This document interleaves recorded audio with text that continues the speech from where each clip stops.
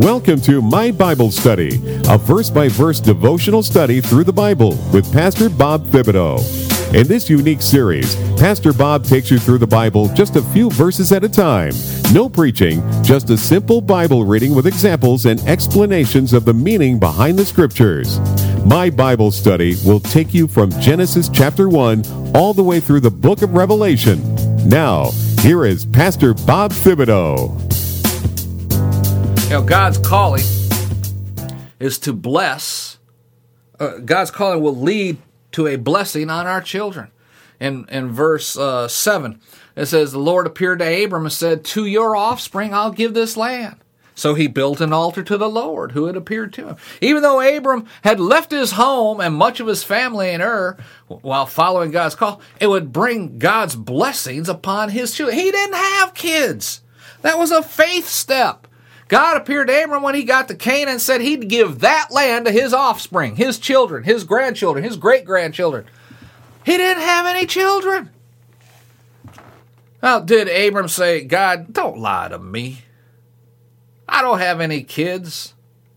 Well, eventually his faith did get a little weak in that area, and God had to remind him, look at the sand, look at the stars.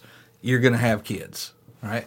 Similarly, the greatest thing we can do for our families and our children and our grandchildren is to obey God's call.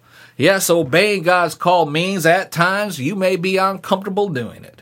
It means living a life of faith, but God's a rewarder of those who pursue Him by faith. Amen? Hebrews 11:6 says, without faith it's impossible to please God, because anyone who comes to God must believe, first of all, that God exists. And second of all, that He rewards those who earnestly seek Him. Praise the Lord. God rewards those who seek Him. Some of the greatest rewards that God gives to our children and our children's children is the gift of eternal life. Abram never received the land in his lifetime. He never got it in his lifetime, but his children did. Amen. Exodus 20, verse 5-6 says, you shall not bow to them or worship them, for I, the Lord your God, am a jealous God, punishing the children for the sin of the fathers to the third and fourth generation of those who hate me. But I'll show love to 1,000 generations of those who love me and keep my commandments. Hallelujah. You know, God blesses to 1,000 generations those who love Him and keep His commands. Because Abraham loved and obeyed God, God displayed His love to Isaac and Jacob and Jacob's children.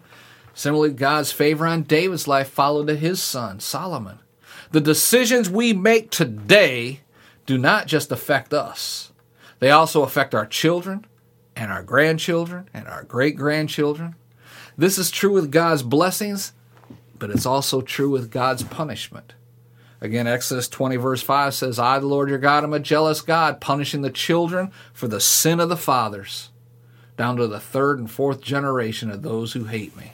That does not mean that God punishes us because of what our fathers did. It does not mean God will punish your children because of what you did. It does mean that sin affects us. It does mean that your sin affects your children and your grandchildren. When Israel rebelled against God in the Promised Land, leading to 40 years of wandering in the wilderness, their children had to stay in the wilderness with them during that 40 years. They were affected by the consequences of their father's sin of not believing God. And many of those children eventually struggled with the same rebellious attitude that was in their father's hearts. Is it no surprise to see that Abraham lied about his wife being his sister? Not once, but twice. Genesis 12 and Genesis 20. This same sin of lying about your wife was found in his child as well. Isaac lied about his wife to Abimelech in Genesis 26. Just like that, Jacob, Abraham's grandson, he was a compulsive liar. And after that, Jacob's children sold his son Joseph into slavery and lied to Jacob about it. So not only did Abraham lie, but then Isaac lied. Then Jacob lied, and then Jacob's children lied. There's 4 generations right there. Our sins will commonly follow our children and therefore bring the same punishment from God that we receive. That's why alcoholism and drug abuse, homosexuality, children out of wedlock, witchcraft, go from generation to generation. You've seen the statistics. Well, if your parents were an alcoholic, you're probably subject to be an alcoholic. Why? Because that sinful curse is flowing downhill. You can break the curse. Jesus is a curse breaker if you seek him. But if you don't, you're going to have to live with it. My father was an alcoholic. I was an alcoholic. But I broke that curse. Glory to God. My kids are not alcoholics. Praise God. Hallelujah. But consider this. Whereas our rebellion has effects to the 3rd and 4th generation, our faithfulness to God has effects for 1,000 generations. The rewards for obedience are greater than the punishment for sin. That should be what motivates us to be faithful and obedient to God's call on our life. The lives of our children and our children's children depend on it. Amen? But did Abraham actually lie to the king? Now that's where I want to spend some time here looking. That was my introduction. Glory to God. Granted, Sarai really was Abram's half-sister, right? Making Abram's claim, well, she's my sister. Technically, that's true. It was true. Does Scripture offer any examples in which telling a half-truth is the right thing to do? Well, let's go to Proverbs 12:22 and 23. That offers some insight on that. Lying lips are an abomination to the Lord, but those who deal truthfully are his delight. A prudent man conceals knowledge, but the heart of fools proclaims foolishness. Now here the Lord condemns lying and praises those who tell the truth. Just as clearly, the Lord calls the person who keeps some knowledge to himself wise. God seems to agree it can be foolish to tell everything you know. How many times have you heard that one? All right. I think it was Abraham Lincoln says, better to remain silent and thought a fool than to speak up and remove all doubt. Amen. Don't shout me down when I'm preaching good. Jesus frequently declined to answer everything people asked him questions about. Yet he never lied. Isaiah 53:9 says, nor was any deceit found in the Messiah, Jesus' mouth.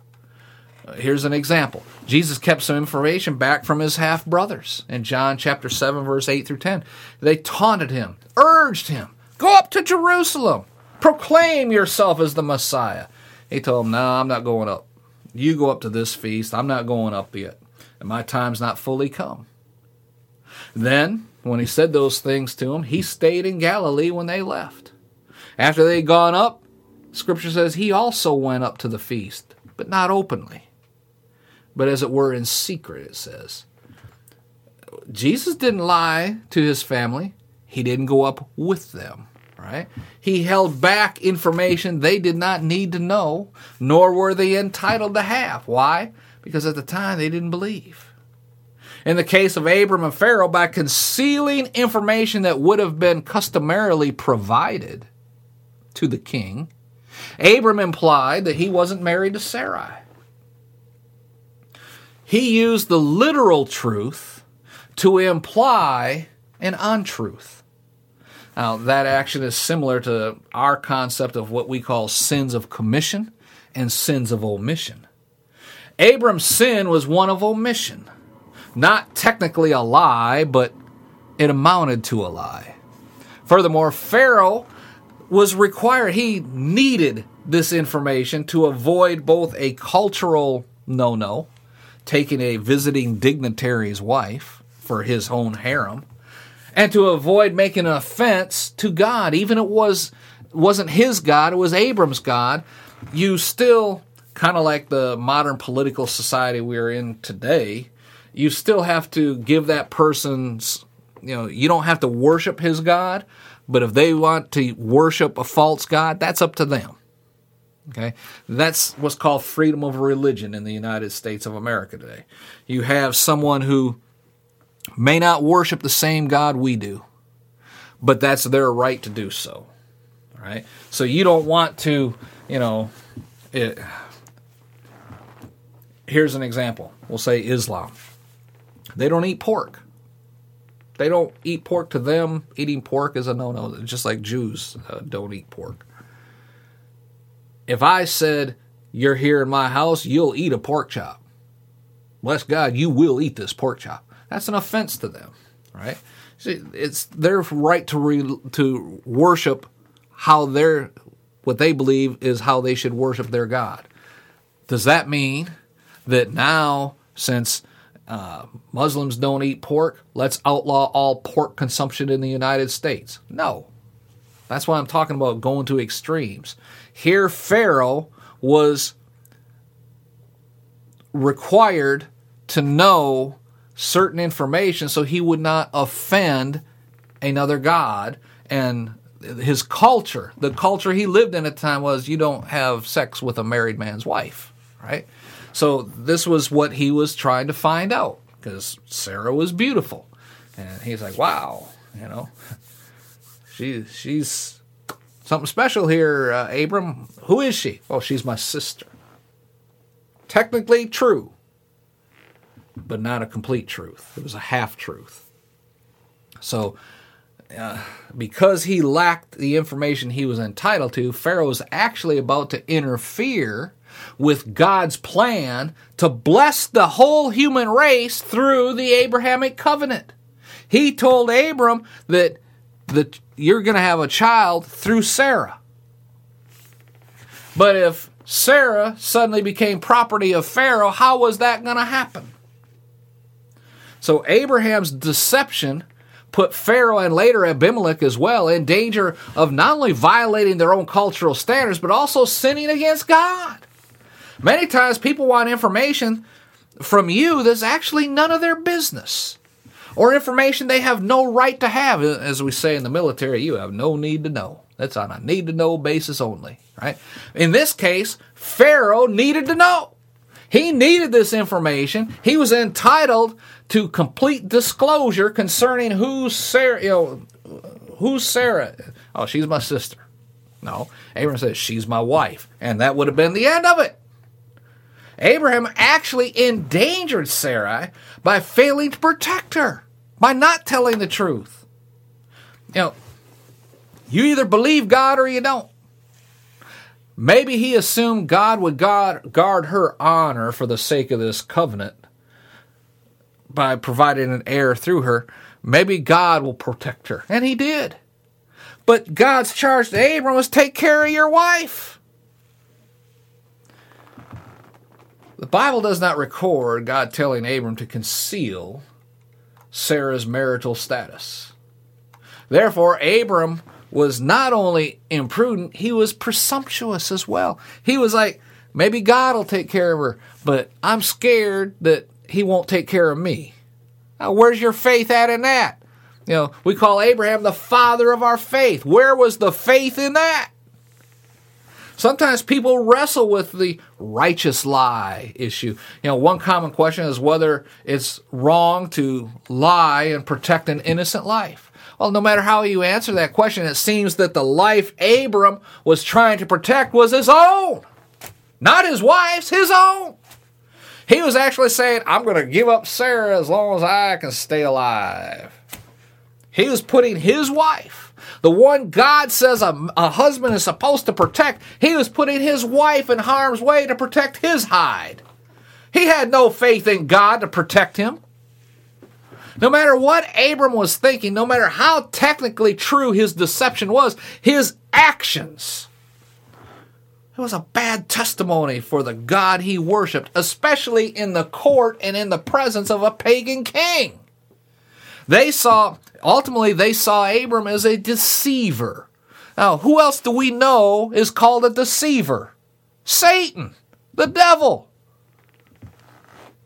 And here Abram, the father of faith, is seen as a deceiver in his witness about the power and the majesty of the God he worships. That is not the father of faith. It is the father of faith, but is that a testimony for the power of the father or of the faith? Bless God. A sneaky coward who deceived them and put them and their own nation in danger of a vengeful God. That reputation reflected, that was a bad reflection on Abram and God. Abram didn't just do this once, he did it twice.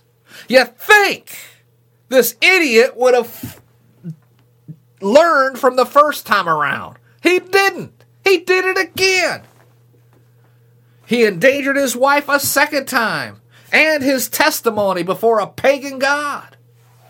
I mean, we studied this on 12. Let's go over to chapter 20 for a second, just to compare what's happened in 20 and what's happened in chapter 12. Abram and Sarah are nomads, right? So they continue traveling after this, and they end up in the nation of Gerar. And Abram once again said of Sarah, "Oh, she's my sister." Surprise, surprise, as Gomer Pyle used to say. And Abimelech, king of Gerar, sent and took Sarah. Right? Verse 2 in chapter 20. Evidently, she remained in his harem for quite a while. This, reading through the scriptures, it just goes verse to verse. This had to be maybe a year, maybe a little bit less, but it had to be a while. And here's why. Because it says she remained in his harem for some time, for all of Abimelech's women became barren in verse 18. Now, there is no way. Look, I don't know how many women were in the harem. There could have been 30, there could have been 100, I have no clue. Bible doesn't say. But think of it like this. How could the king have known that all of the women in his harem had become barren? They're his women. Nobody else would dare have sexual relations with the king's women. Right? They were his women. If someone did, they were killed. So he had to have had sexual relations with all of the women in his harem multiple times and finally figure out, how come none of them are getting pregnant? Usually there's, different stages of pregnancy all along, because that's what the kings do. They're trying to, build up their clan for, the passing on of the kingdom and all that. And how long did he have to go before he realized none of the women in his harem were getting pregnant? Now, up till then, everything was normal. Okay. Suddenly, none of them are getting pregnant. When did this start to happen? And that's when he starts thinking about, it's when this guy Abram came, and I took his sister into my harem. Now, as you can read elsewhere, especially in the book of Esther, the tradition was there was a period of time when the new inductees into the harem would spend this time purifying themselves before they went into the king, right? So it suddenly dawned on him, well, none of these other women have become pregnant, but I haven't had relations with her yet.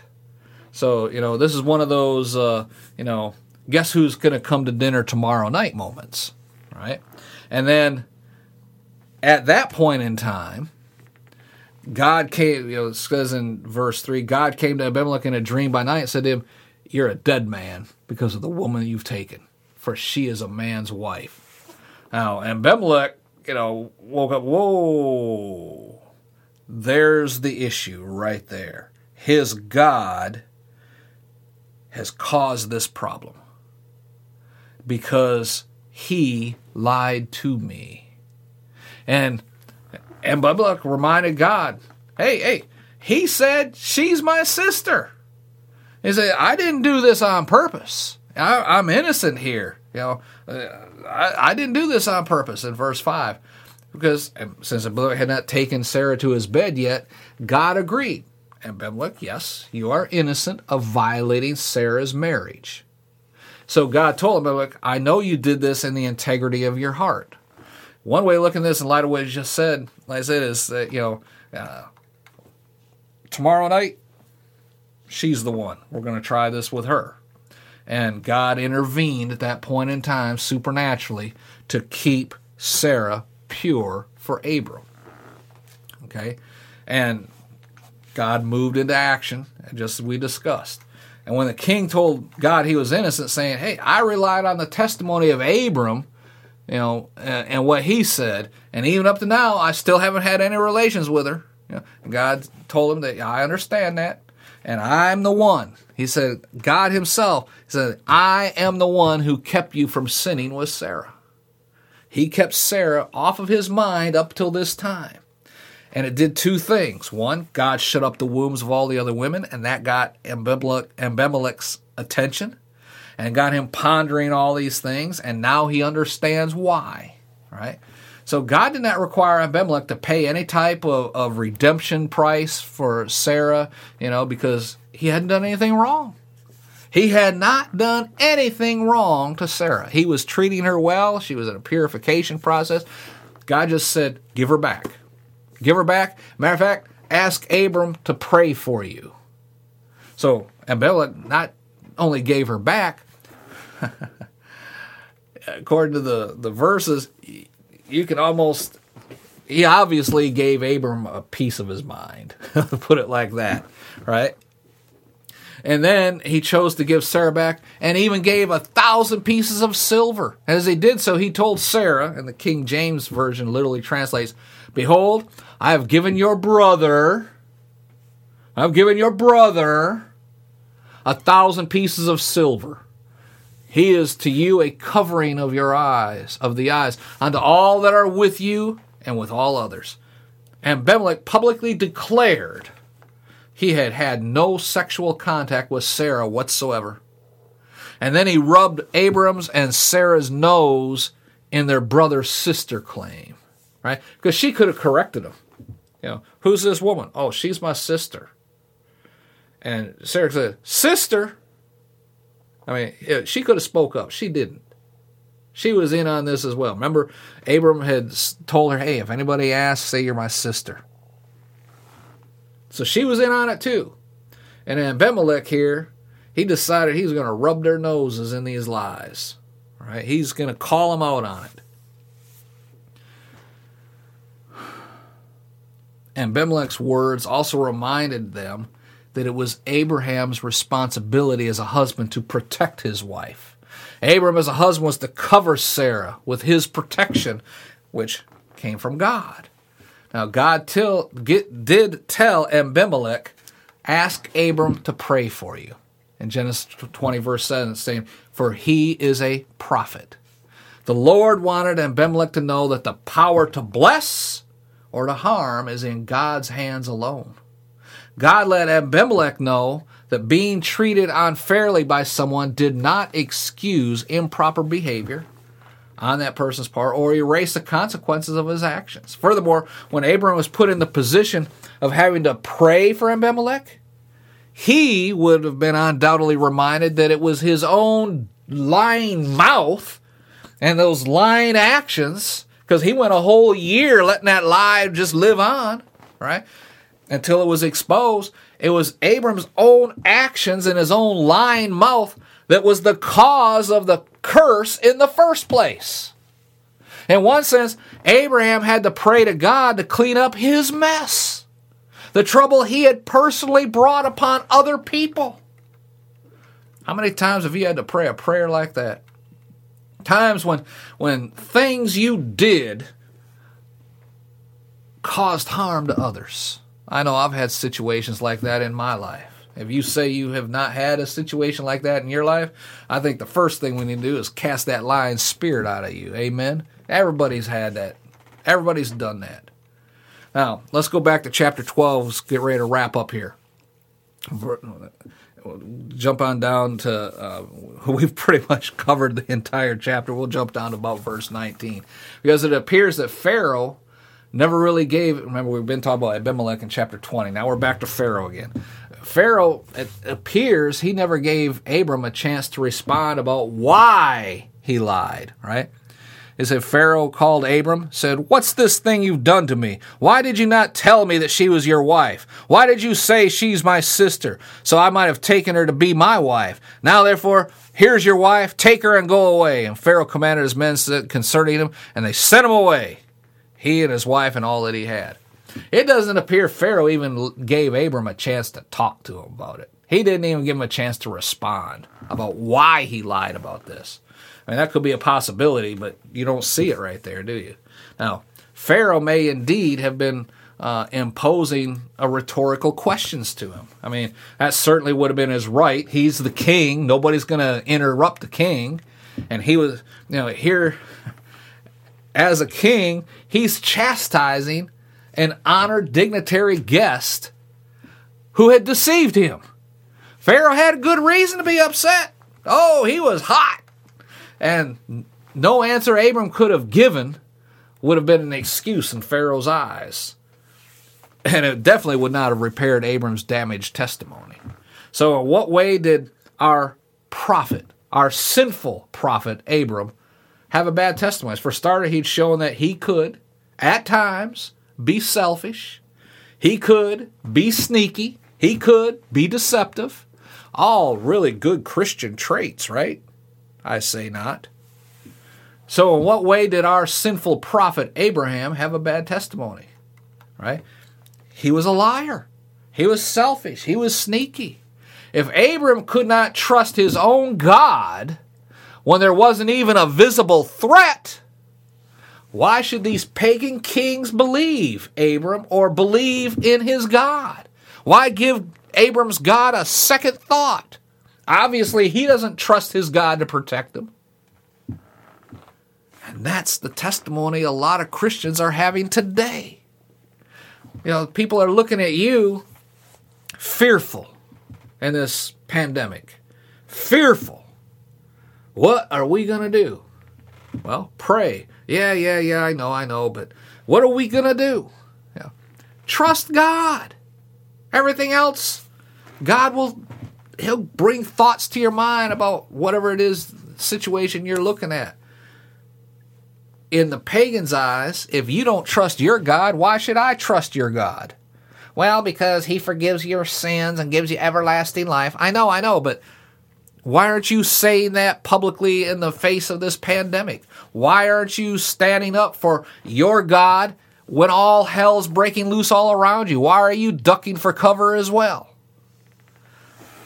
Don't shut me down when I'm preaching good. In your life, amongst those you live and work with and socialize with, you're supposed to be a living testimony for Jesus Christ. What's your testimony in their eyes if all you do is participate in worldly pleasures, you cuss like a sailor, you partake of, alcohol and drugs and all the other things, the lies and the deceit and the gossip and things like that, and yet you say, I'm a Christian. Oh, I'm a Christian. Why aren't you living like a Christian? Why would someone who does not know Jesus Christ listen to anything you have to say about Christianity and salvation? What? Why? Why would they do that? You're lying just like Abraham did to protect yourself. You want in the eyes of your peers at work, in the eyes of other people, your testimony is, she's my sister, Do what you want. I'm one of you guys. Hey, let's go out to the club Friday night. Sure, let's go. Hey, let's go over here and oh, look at that idiot over there. They're that group of people over there, that color people over there, that nationality people over there, that religion over there. That gossip. Yep. I'm right there with you, cussing like a sailor all the way. And then when it's like, oh, I can't do that. I'm a Christian. You're a Christian? Really? What they're saying is, I'd have never guessed. Is that the testimony you have? That nobody even knows you're a Christian unless you tell them? They should be able to see it. Bless God. So why would anyone who doesn't know Jesus listen to anything you have to say? And that's the same as these kings and Abram. As we decide how to speak, we have to follow the whole counsel of Scripture. We should be wise enough to know when to speak and when to be quiet.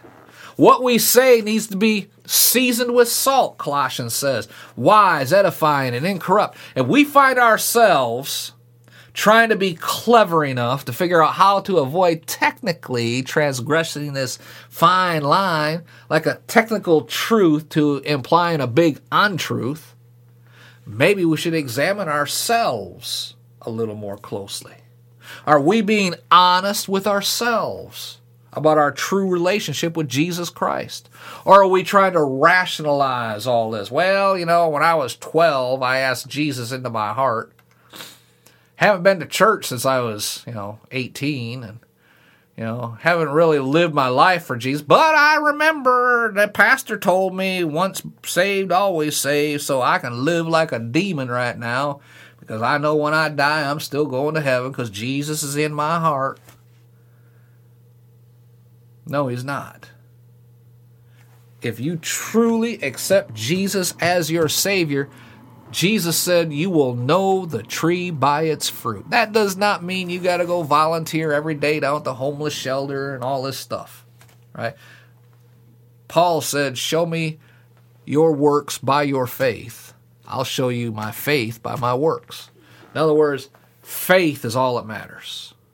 You can volunteer every single day at a homeless shelter, 8 hours a day, and go to hell when you die. You don't have to volunteer one day at a homeless shelter, and you can receive Jesus as your Savior. As long as it's a true, honest understanding of who He is and what He's done for you. That thief on the cross next to Jesus never graced the doors of a church, never was baptized in water, never prayed to receive the Holy Spirit into his life. But hanging there, he realized who Jesus was. And Jesus said, today you'll be with me in paradise. Folks, it's all comes down to what's in your heart. How can we know the Bible's true? Well, among all the reasons, other reasons I could give, one thing stands out that bears noting. God does not hide the mistakes made by Old Testament or New Testament prophets or saints. Like us, they had to navigate through life faced with surprises, fears, and uncertainties. Like us, they had basically feet of clay. But the bottom line with God is faith, not human perfection. Without faith, it is impossible to please God. Hebrews 11:6. Abraham, a real man with both virtues and vices, virtues and faults, believed God. Yes, he sinned in these areas, but he still believed God.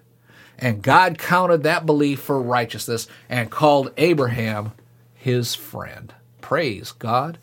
We can learn from Abraham's mistakes, and we can appreciate God's grace in his life, because through faith, the same grace of God that was given to Abraham is also freely available to us. Jesus Christ will even call us, like he did Abraham, friends. Amen? Glory to God. If you've never received Jesus as your Savior, this is a great time to do so in the day and hour in which we live. Just pray this prayer with me right now. Lord Jesus, I thank you for dying on that cross in my place. And I thank you that you had the power within yourself to raise yourself from the dead, conquering death, hell, and the grave forever. And then saying, whosoever will believe that I did this, shall have the forgiveness of sins and the gift of everlasting life. Thank you for saying that. Lord, I receive you as my Savior. I believe that sacrifice was in my behalf, and that God raised you up from the dead, that you've been ascended up into heaven, seated at the right hand of God the Father Almighty, making intercession for those who believe in you. And I believe that right now with all my heart. Come into my heart, Lord Jesus. Come into my heart. Take over my life. And call me a friend of God and a child of God. In the name of Jesus we pray. Amen. Amen. If you prayed that prayer, email me at brotherbob@ftfm.org because we want to rejoice with you. Until next time, this is Pastor Bob reminding you, be blessed in all that you do.